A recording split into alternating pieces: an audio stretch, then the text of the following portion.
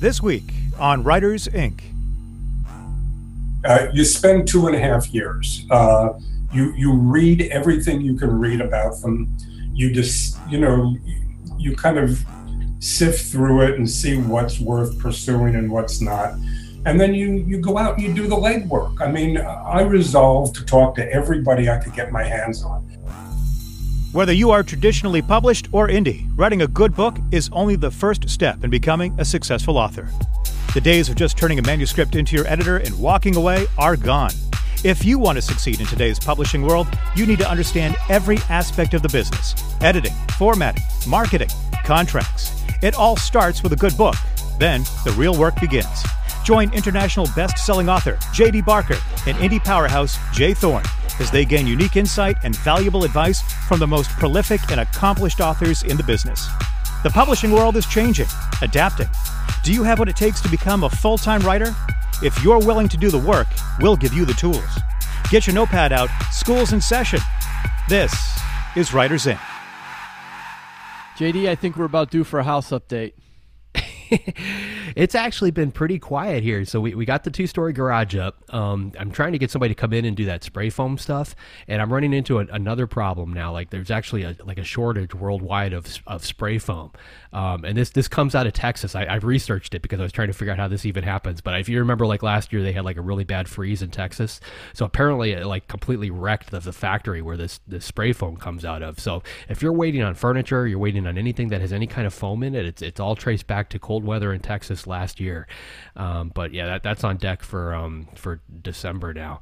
I mentioned this last week, and this is kind of like a big moment in our house. My daughter finally got her first big girl bed, and she's 4, and we ordered it like a year and a half ago, but it just through COVID it took forever to get here. From Home Depot?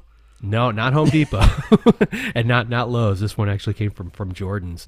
But we're at that strange place where I'm pretty sure every parent has probably been, where like last night we were woken up at 2:30 in the morning with our daughter standing next to the bed, all paranormal activity, like, just standing over us and going, I have to pee.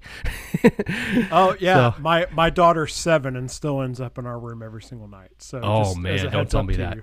Yes, we have a pallet next to the bed, next to our bed, where she will come in. She ends up in there sometime, usually between like 2 and 5 in the morning.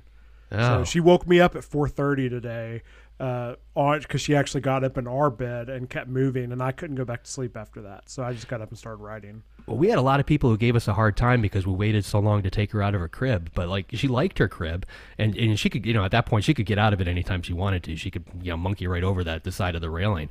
But one of the cool things about her being a little bit older is she went into the store with us and she picked out the bed that she wanted, and she got this really cool bunk bed that's got like stairs going up to the top, and it's got like a little hidden room underneath on the bottom. So it's like like I want it. It's a nice bed.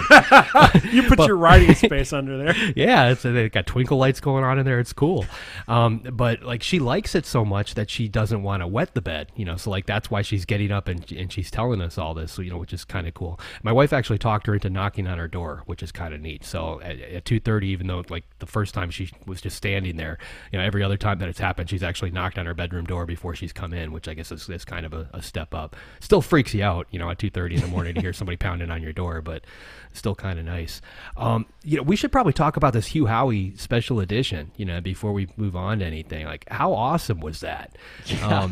And I can't imagine, being Hugh and walking through these sets and seeing, his story just coming to life, and especially sets like on that scale. So I think he had mentioned it's going to be on Apple TV, right, or Apple Plus.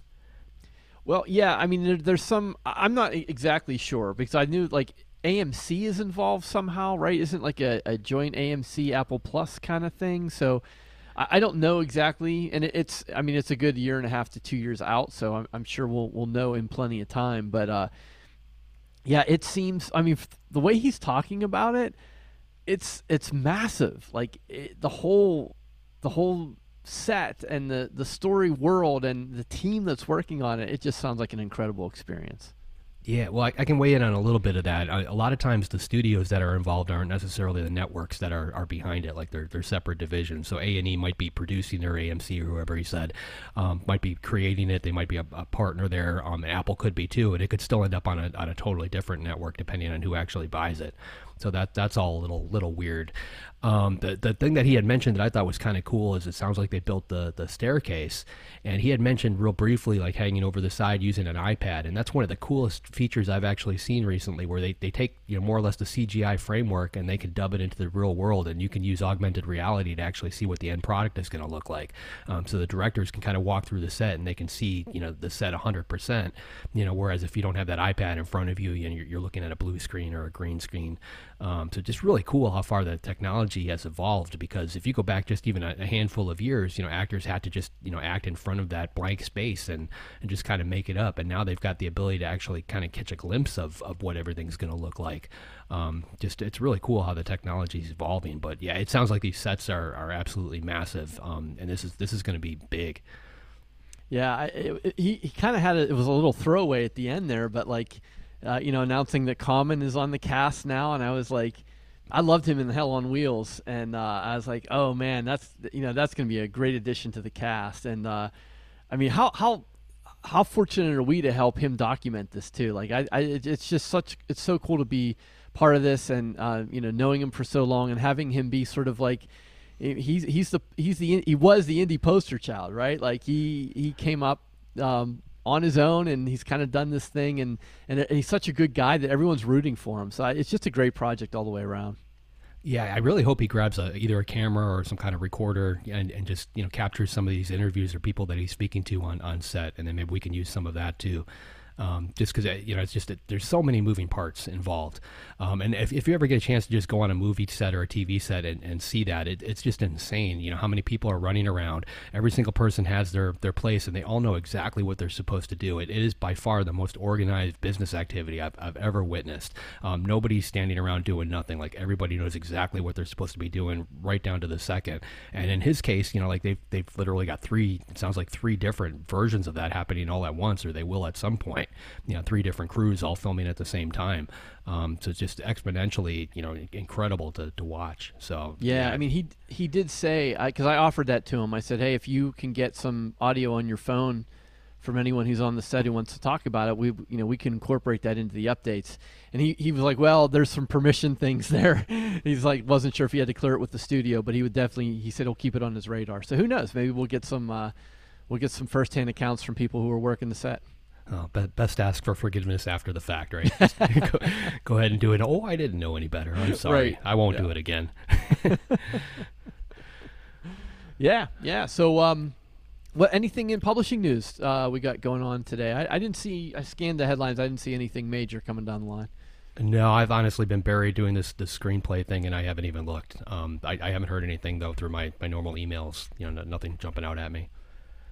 How about a Creator Dad update? How'd the launch go, man? It's been going. It went well. I've gotten some really good reaction stuff so far, it was awesome. I'm just, it's crazy because I'm just it's funny. Even at the beginning of this episode, when JD brought up his daughter, I had like this moment where I'm like, am I recording Creator Dad right now? Because we started talking about kids' beds and stuff. I've been so just engulfed in that, and I recorded 2 interviews this week. I have 2 more next week, including JD. So, I'm just it's going really well. The feedback has been awesome so far, and it's been a lot of fun. So, excellent. All right. Well, cool. Why don't we take care of some business, and then we'll just get to the interview. We want to give a wonderful shout out to our wonderful sponsors there at Kobo Writing Life. Tara and her team are awesome. As you guys know, if you're looking to publish a book wide, Kobo Writing Life is the place to go. You can publish internationally. You get to change your prices. There's monthly promotional opportunities you can be part of, and your book does not have to be exclusive. So if you're interested in that and you don't yet have your Kobo Writing Life account set up, you can do that by going to KoboWritingLife.com. We also want to give a wonderful shout out to all of our patrons. If you would like to become a patron of the Writers Inc. podcast and become part of our monthly Q&A episodes, you can do that by going to patreon.com/Writers Inc. podcast. And that brings us to our guest. Who do we got this week, JD? All right, so this is going to be fun. We've got Bob Spitz, who's a journalist, and he's been around for a while. Basically in the thick of popular culture. He's written books about Ronald Reagan, the Beatles, Bob Dylan. His latest book is about Led Zeppelin, which it must have been a fascinating book to write. It just released on November 9th, so a day or two ago. But I'm looking forward to this one. Here he is, Bob Spitz. Did you find any evidence of Jimmy Page making a deal with the devil? Yeah, I think Jimmy made a deal with the devil coming out of his mother's womb, to tell you. Look, Jimmy was into some pretty hairy stuff, and not just later in life. From the very time he was 11 years old, he started to read books about black magic, and so I think it was in his psyche. Jimmy got into some weird stuff. Yeah, I mean, I'm only half joking when I ask that because your new book, Led Zeppelin, the biography, is phenomenal. We're going to get into that in some more detail here, but the documentation of the behavior specifically of Jimmy Page and John Bonham are kind of mind-blowing. And, John Bonham obviously didn't survive it, but Jimmy Page did. And just the drugs and the addiction, and I'm just shocked he's still here. Obviously, you've never been on the road with rock and rollers. Not at this level. Yeah, I've been there. I've seen it. Well, let's talk for a minute about that. You had back in the day, you were right there with Springsteen and Elton John, working with those guys. Talk about a little bit about your firsthand account of the real rock and roll lifestyle. Yeah, I was. I moved to New York when I was 21 years old, and about 6 months later, I was working for some producers of the Partridge Family, if you can believe that. And one night, two of the guys who was writing music for the show ran into my office. We were there after hours, and the door was locked. And they said, "You got to come out here. There's a guy out here you got to hear." And I walked out, and there was this rangy looking guy with a mousy girlfriend, and he opens up a guitar and he played us a couple numbers. And the three of us, me and my two friends who were the music writers, started cutting glances at each other because it was Bruce, and it was Bruce in his rawest form, but perhaps his most beautiful form. And the three of us quit our jobs the next day. I mean, we absolutely knew. From what we had heard, he played a couple songs for us, and we thought we had heard the future of rock and roll, and that was it. So we signed to Columbia Records. I was with him through the first two albums. I played with him on and off, and it was exciting. It was exciting to watch someone explode like that. And when I left, I really left without knowing what I was going to do. And somebody called me and said, "Hey, there's a guy that would like to meet you to talk about representing him." And I said, "I don't know. I've just come off a pretty crazy couple of years." They said, "No, you should come meet him. It's Elton John." And I almost fell off my chair. I mean, when I was with Bruce, we were touring, and we went from gig to gig with two station wagons and a bag of Fritos, And with Elton John, we had our own 747. I mean, it was unbelievable. So. I had a good time. I really got to see rock and roll from the inside out. Wow. Now, I don't want you to divulge any sort of sensitive information, but were guys like Springsteen and Elton John and other people of that era, did they have this same sort of hedonistic approach that Led Zeppelin did? Well, look, it's always been sex, drugs, and rock and roll. I happen to have been with two guys who were the easiest people in the world. I mean, Bruce was a dream. He played his music and he went home at night. And this was Elton before cocaine. So I was lucky. Were there girls? Yeah, of course there were girls. I mean, there's always, what do you become a rock and roll player for if not for the girls? I mean, Paul McCartney had said as much to me. When I was working with him on the Beatles biography, he said, and you know why we got into this, don't you? And I looked at him and I went, "Yeah, the girls." And he went, "Exactly." However, if you've read the book, you know that we're talking about really girls with Led Zeppelin. We're not talking about young women. Yes. These were girls who were 12, 13, and 14 in many cases. And it was not a pretty picture. We're talking about these young girls who were with men who were 26 and 29.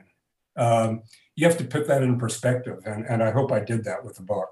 Yeah, you certainly did, Bob. I mean, this book it's riveting. It's no surprise given your previous work, which we can touch upon as well. But I mean, I felt like I was there, and I think to your point, some of the escapades that were told in this Led Zeppelin book were, to me, they were more abuse than I think partying. It felt that way. It felt like there was a gray area there that it maybe in this day and age that would have been considered abuse as opposed to partying, and I just can't. It seems like a relic from another time. Although I'm sure that kind of stuff still happens today. Yeah, I thought I'd put it out there. I didn't want to harp on it. I didn't want it to obscure the music, which I thought was fantastic. But I wanted to give you enough of a taste so that the reader knew what was going on and could put things together for themselves. Look, I had read Hammer of the Gods. It was one trashy story after the next. And I had heard things that I decided not to put in the book. They were just, they were too demeaning. But I thought I'd give you enough of a taste so that you could envision it for yourself and come to your own conclusions and know what was going on without, I hate to use the term blow by blow, but let's use it. No, you're right. And it's not just the sexual escapades. I mean, I think the story about the private pilot flying to Chicago in the nasty weather on cocaine, urged on by Peter Grant, it sort of encapsulates the drug side of it as well. Yes. I mean, look, drugs undid this band more than anything else. By the time they were coming apart at the seams, cocaine had really lodged itself into the day-to-day process of the band, as well as heroin. I mean, and so it's a cautionary tale to anybody who wants to understand where things can go off the rails in rock and roll. Because this band had everything going for them, and it did. It went off the rails. It's a tragic story. I mean, you wouldn't think about a tragic story of a legendary band like Led Zeppelin, but that's kind of how I read it. And another theme that I thought was really interesting that you brought up a number of times was this idea of Led Zeppelin being the first heavy metal band. And I know that's something that typically fans of Black Sabbath talk about. So can you shed a little light on maybe what the band thought of that term and maybe how history is remembering them? Yeah, well, Jimmy hated the term. He didn't want to be called heavy metal at all. But look, you got to call it what it is. Led Zeppelin changed the sound and the culture of rock and roll. They turned music on its head. We were coming out of the 60s, and there was a whole 60s ethos. And we were coming out of groups like, Crosby, Stills and Nash and Joni Mitchell and James Taylor, Elton John. And the sound that Led Zeppelin made was completely different. I mean, not only did they turn music on its head, they moved it forward. The audiences changed. The audiences used to be young girls swooning after these guys. And now it was young guys who were aggressive. The music was aggressive. So, the music that Led Zeppelin made really reflected the tenor of the times. This was post-Woodstock, post-Altamont. And now we're in the 70s and things are much harder. It's a cocaine world. It's not a weed world anymore. And they took music in a different direction. Black Sabbath certainly wasn't the first heavy metal band. There's a very funny scene in the book where John Bonham and Robert talk about how growing up in the Midlands, there was on a Saturday night, they would go and find other bands to play with. There was a music board where they could see who needed a drummer, who needed a singer, and so the room would clear out, and musicians would join these bands for the weekend. But there were always two guys who were left behind, who never got a gig, and that was Ozzy and Tony.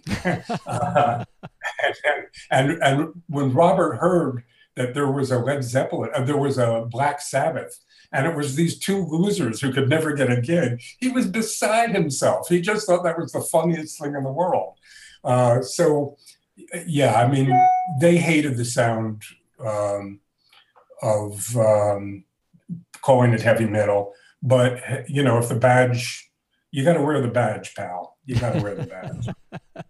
Well, I was kind of reading this book both as a fan of Led Zeppelin and as a professional writer, and I have to say, Bob, I am just blown away by the scope and the magnificence of the storytelling. I know this is an impossible question for you to answer, but how do you even get started on a project of this magnitude? Yeah, well, you spend 2.5 years. You read everything you can read about them. You just, you kind of sift through it and see what's worth pursuing and what's not. And then you go out and you do the legwork. I mean, I resolved to talk to everybody I could get my hands on. And I spent 2.5 years doing it. And I found that after a few people find that they enjoyed talking to you, they're comfortable, they felt that you were going to treat this music well, treat their story well, that they refer you to other people, and it snowballs from there. And then you do whatever any good biographer does. You distill it all, and then you start to knit it together with what you have, and to dramatize it.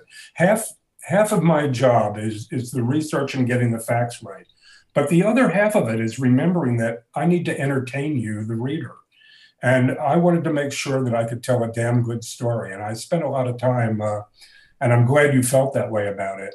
I spent a lot of time trying to put you in the story, take you behind the scenes, let you feel what it was like at the rehearsals, putting the album together, in their bedrooms, on the plane, so that you felt you were in the midst of the story and couldn't get out. And I hope I achieved that. Yeah, masterfully. I mean, there were things as a writer I was like, oh, I see what you did there. That was really good.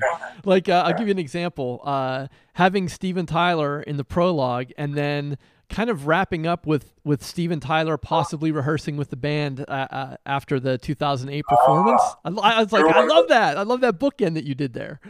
You're one of the few people who caught that. Wow. I'm so glad that you did. Yeah. With the same song, Train Kept a Rolling, yes, which became a huge hit for Aerosmith. Yeah. Yeah.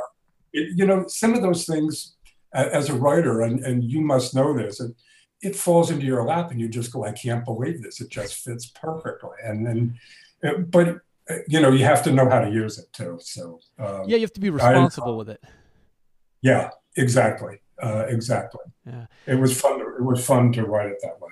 Yeah, I can't even imagine. I mean, that must have been so thrilling. I mean, you mentioned that you talked to Paul McCartney for the Beatles biography, which is another wonderful epic story. How close did you get to any of the surviving members of Led Zeppelin for this one? Yeah, not at all, and I'll tell you why. They were all going to participate. But as I began to research, actually, once Me Too hit, they were told by the representatives to talk to anybody. So unfortunately, I did not have them. And, it's funny. I was moping around the house, really bummed out because I felt it was important.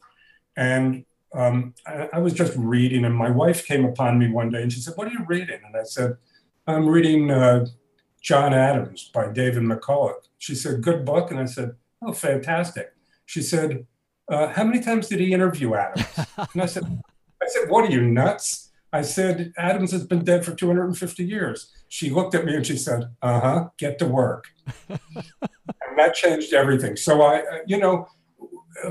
often I also knew from experience with the Beatles and others that often the main characters are the most unreliable narrators. They live in a bubble, and they don't know what's going on around them except what's in their own little bubble. So I was fortunate in this case that they had been on record a lot talking about what was going on in their bubble. But they didn't have any idea what was going on around them. So it was up to me to find everybody else. And I thought that that was a way of being able to tell the story, making you feel that everybody had spoken, even the four guys. Would it have been better with them? Absolutely, because I know how to talk to musicians. I hope I gave you a sense of who they were without that. Yeah, for sure. There was nothing lacking in the story for me as a fan of the band that they weren't included directly, because, as you said, you got so close to so many of these other people who were within that orbit.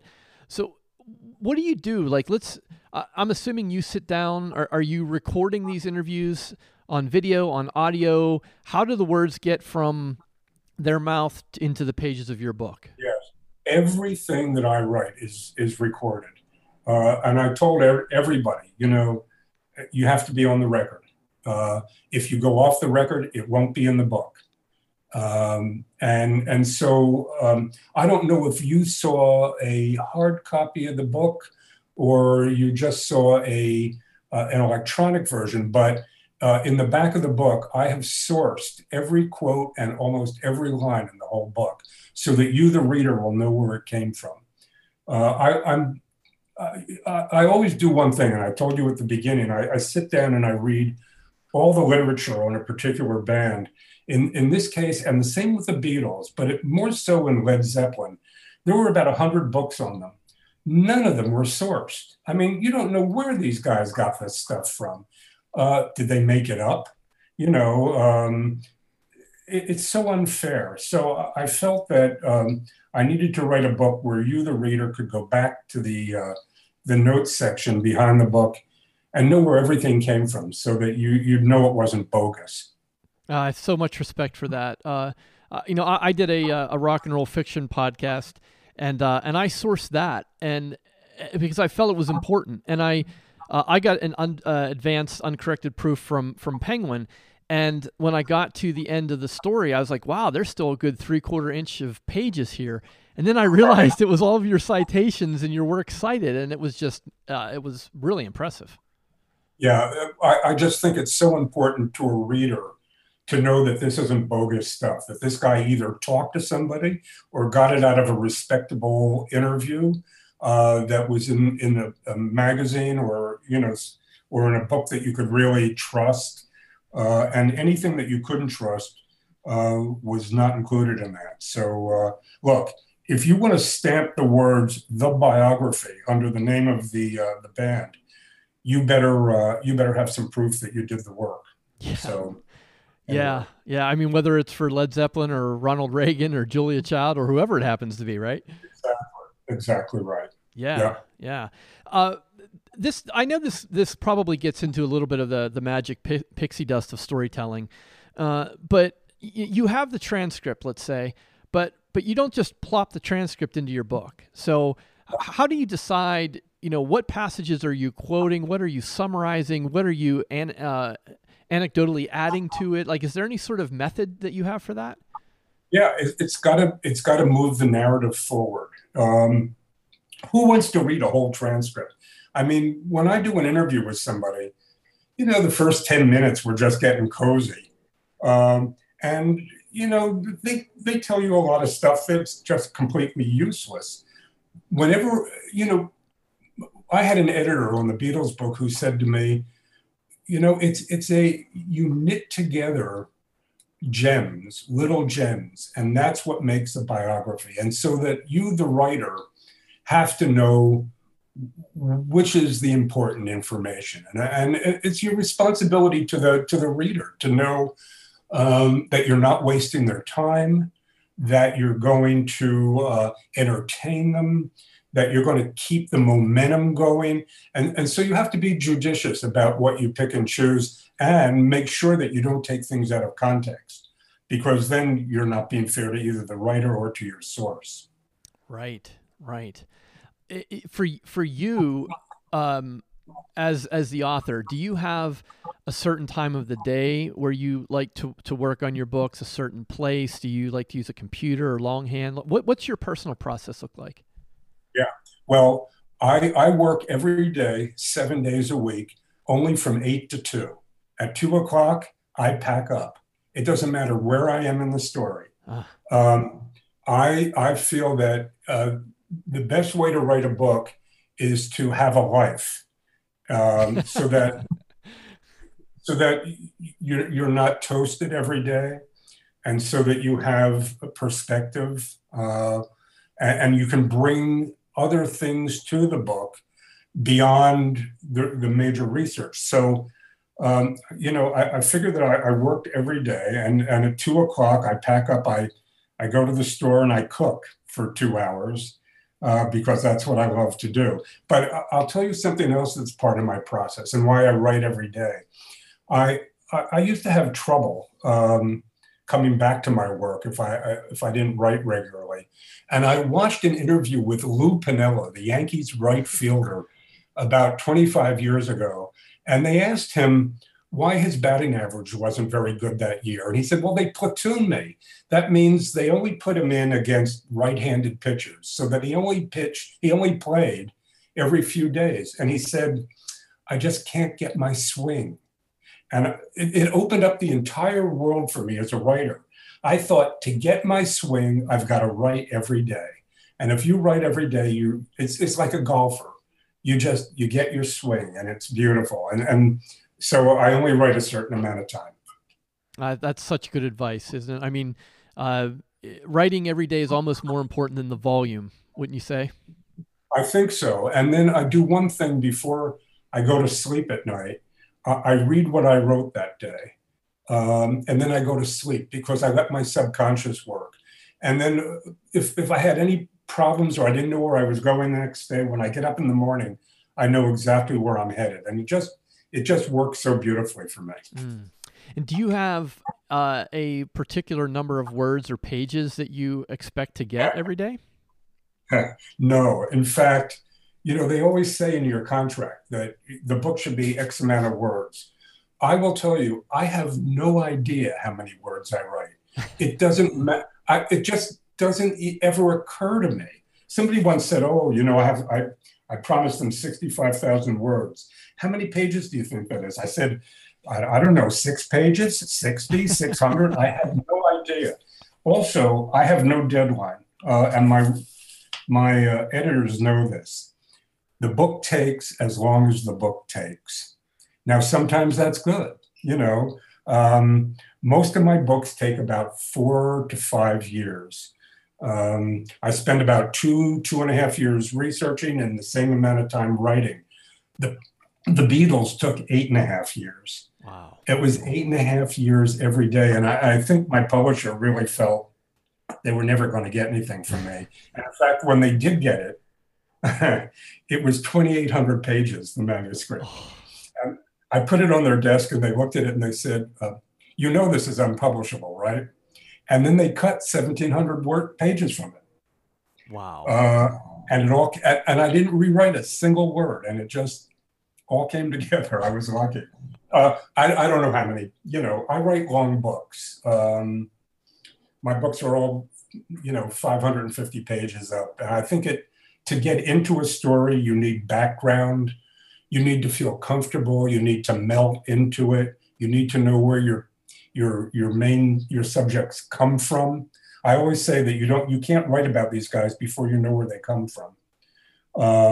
And so it takes a while for me to with Led Zeppelin, I felt that I had to write about the blues first. It all began with the blues, before you can figure out what kind of music they were playing. And so to understand Led Zeppelin, you had to understand the Yardbirds and the Rolling Stones. And I felt it was incumbent upon the story to give the reader a little background on this, and also what was going on in England post-war with art colleges and where this music grew from. So it's all part of the process. And Led Zeppelin was not your first biography. So what was something that you learned about yourself or something that changed in this project compared to the Beatles or Ronald Reagan? Well, very easily with this. And there's a line I can draw to Reagan, too, that I'll tell you about. When my editor called, he said, he offered me this book. And I had no idea. He said, I want you to write about a band that sold more albums than anyone but than the Beatles. And I couldn't name. I knew it wasn't the Stones or the Who. Elvis, no. He made me guess. And I went, oh, God, don't tell me he's going to make me write about ABBA. And then he said it was Led Zeppelin. And my heart sunk because I have 20,000 vinyl albums in my collection. And I don't have a single Led Zeppelin album. If you would ask me what music they did, I might have been able to name Stairway to Heaven and Whole Lotta Love, but that was it. And so what amazed me more, what I learned more about this was their music. I had been on the road with Bruce and Elton during Led Zeppelin's years, and so their music didn't touch me, nor did their world. And it turned out to be the most beneficial thing because I learned it. And I learned it I was like an empty vessel and it filled me up. I had I didn't have any expectations whatsoever. And so I inhaled this enormous catalog of music. And as a musician, I tried to understand everything about it. And if I didn't, like to understand John Bonham and what he was doing, I found Carmine Appice, one of the great rock and roll drummers, and he and I listened to the music so that he could explain it to me. And so I guess more than anything in writing this book was learning all about their music and what they created and how incredible it was and how I might have dismissed it earlier and missed the whole thing. It was like a real education to me. I loved every minute of it. Yeah, it sounds like you definitely have a growth mindset and you're really interested in learning as you're writing. Yeah, I just wanted to tell you, to draw the connection between this and Reagan. When that book was offered to me, I had never voted for a Republican in my entire life. And I sure didn't vote for Ronald Reagan twice. So, I think sometimes that's better for a writer. You come into it as a learning process and open your mind up to it and really learn from the ground up. And I think it gives you a perspective that maybe some other people wouldn't have. Yes, very true. Well, Bob, as we kind of pull our conversation to a close, I would love to know if you're willing to share what's next for Bob Spitz. Yes, I'm already deep into it. I am so lucky having been Dylan's biographer, the Beatles biographer, Led Zeppelin. I just made a deal to be the Rolling Stones biographer. Oh, congratulations. Yep, it's going to be a fabulous project. It's going to take 5 or 8 years, and everyone's talking. So it's really beautiful. I'm having a great time. Okay, guys, so I'm just going to have to back completely out of this conversation so I don't dominate it because Led Zeppelin is one of my favorite bands of all time, and being able to talk to Bob about the biography was just a highlight of my life. So I'm just going to shut up. Zach, thoughts? What's your favorite Led Zeppelin song? Oh, come on. That's like asking me to pick my favorite kid. Oh, okay. Mine is When the Levy Breaks, by the way. Who's your favorite kid? Oh. Mine's Bob O'Reilly off their album Toys in the Attic. Oh, awesome. Nice. That's my favorite dad joke. I love doing that around people, and they're just like, "No, they didn't sing that." Anyways, that was terrible. No, it was awesome. It was really interesting just hearing the whole process. I mean, 8 years I think he said 8 years to write the Beatles book, right? And then this one took him several years as well. But I'm really glad you asked him. I can't remember exactly how you worded it, but basically you mentioned the scope of the project, like of having to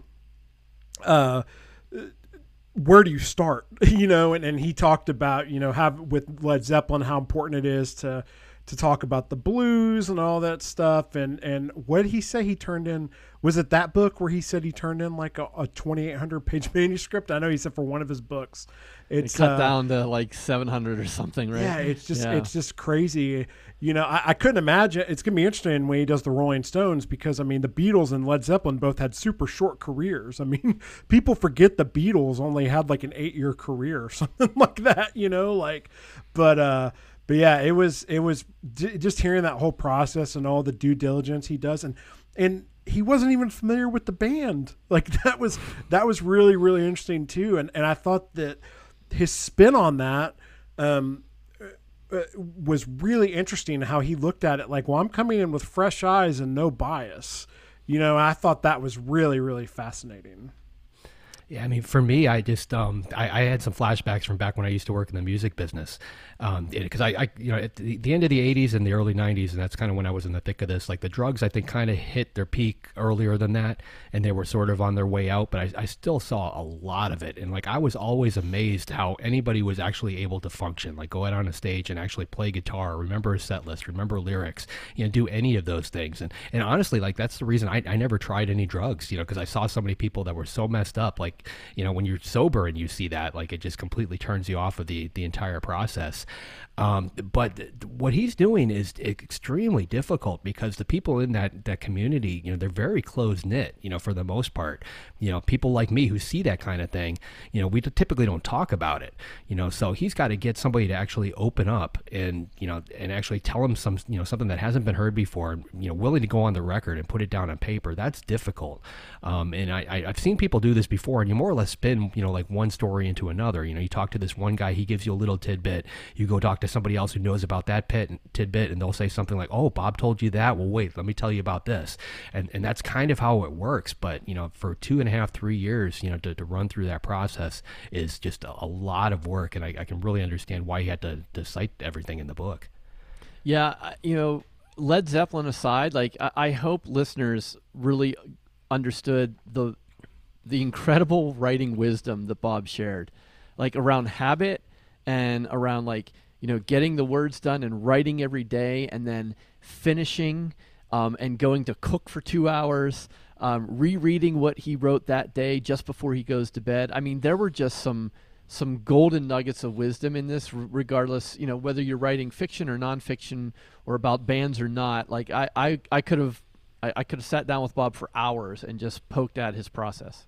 Yeah, I love that you brought that up, because I loved when he brought up like his really strict work hours, and how he was like, at 2:00 I'm done. No, even if I'm in the middle of something. I thought that was awesome. And because I've thought about setting boundaries like that for myself, where I'm just, you know, and I have some like natural ones, because I have days I have to pick up my daughter and stuff like that. But like I don't know, because especially talking to people on the Creator Dad, you know, one of the things that keeps coming up is, you know, how I mentioned at my day job, a lot of times I got more writing done because of those time constraints, and I've thought about putting them back on myself a little more strict, just to see what would happen. I love that. I love that he does that, and then he, you know, goes on the rest of his day, and yeah, it was awesome.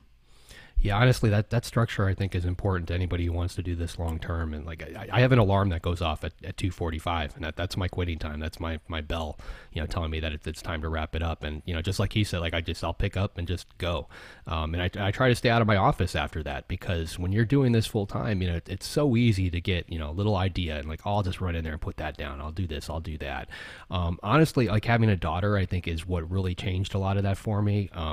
Because I want to make that time. You know, I don't want to miss anything. All these little things that are happening, like I don't want to be the absentee father. I want to be there and see it.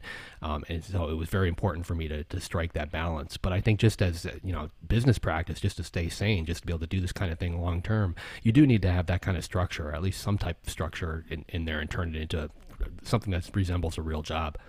Yeah, I loved the way he talked about was it the golfer swing, or was it the batter swing, right? About, yeah, if you're not going through the reps consistently, you get out of the zone, you get out of rhythm, and that's a very real thing. And I think that not that we didn't necessarily touch on it in the interview, but it also reinforced for me this idea that being self-employed, you end up working a lot more than you do for the man.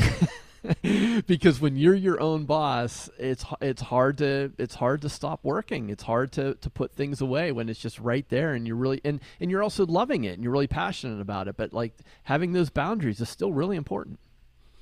Yeah, absolutely. I mean, even though it's something that's fun and it's something that's enjoyable, you still need to set that, because I think you tend to work even more just simply because of that. It's something that is fun. It's something that you want to do. It's something we were all doing, as just a side project or a hobby before. You just gravitate towards that in your free time, and now all of a sudden it's not your free time, it's your work time.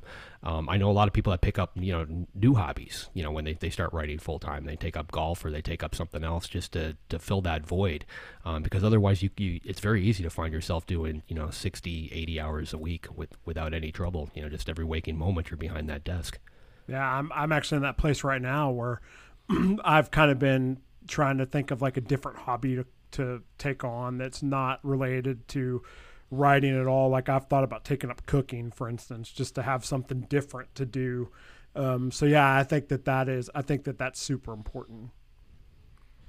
Any other big takeaways or things that you guys got from the interview? Honestly, I got chills when he brought up, when he first met Bruce Springsteen. Like, just imagine being in a studio or a conference room at a record label, and this guy just breaking his guitar out and going, "Let me just play something for you," and it's Springsteen. Like that must have been incredible. And I've heard those kind of stories before, and like when I was at the record label, like I was in some of those kind of conference rooms, and like it's a weird thing. Like you could see 100 people walk through that conference room and they do nothing for you. You completely forget about them the second they walk out that door. But then there's that one, that shows up, and everybody in the room lights up. Their pens go down, whatever they're doing off on the side. They just focus 100% on that person, and they've got that X factor or whatever it is. But wow, to be there for Springsteen, like that's insane. Yeah, and then to go on to manage Elton John after that.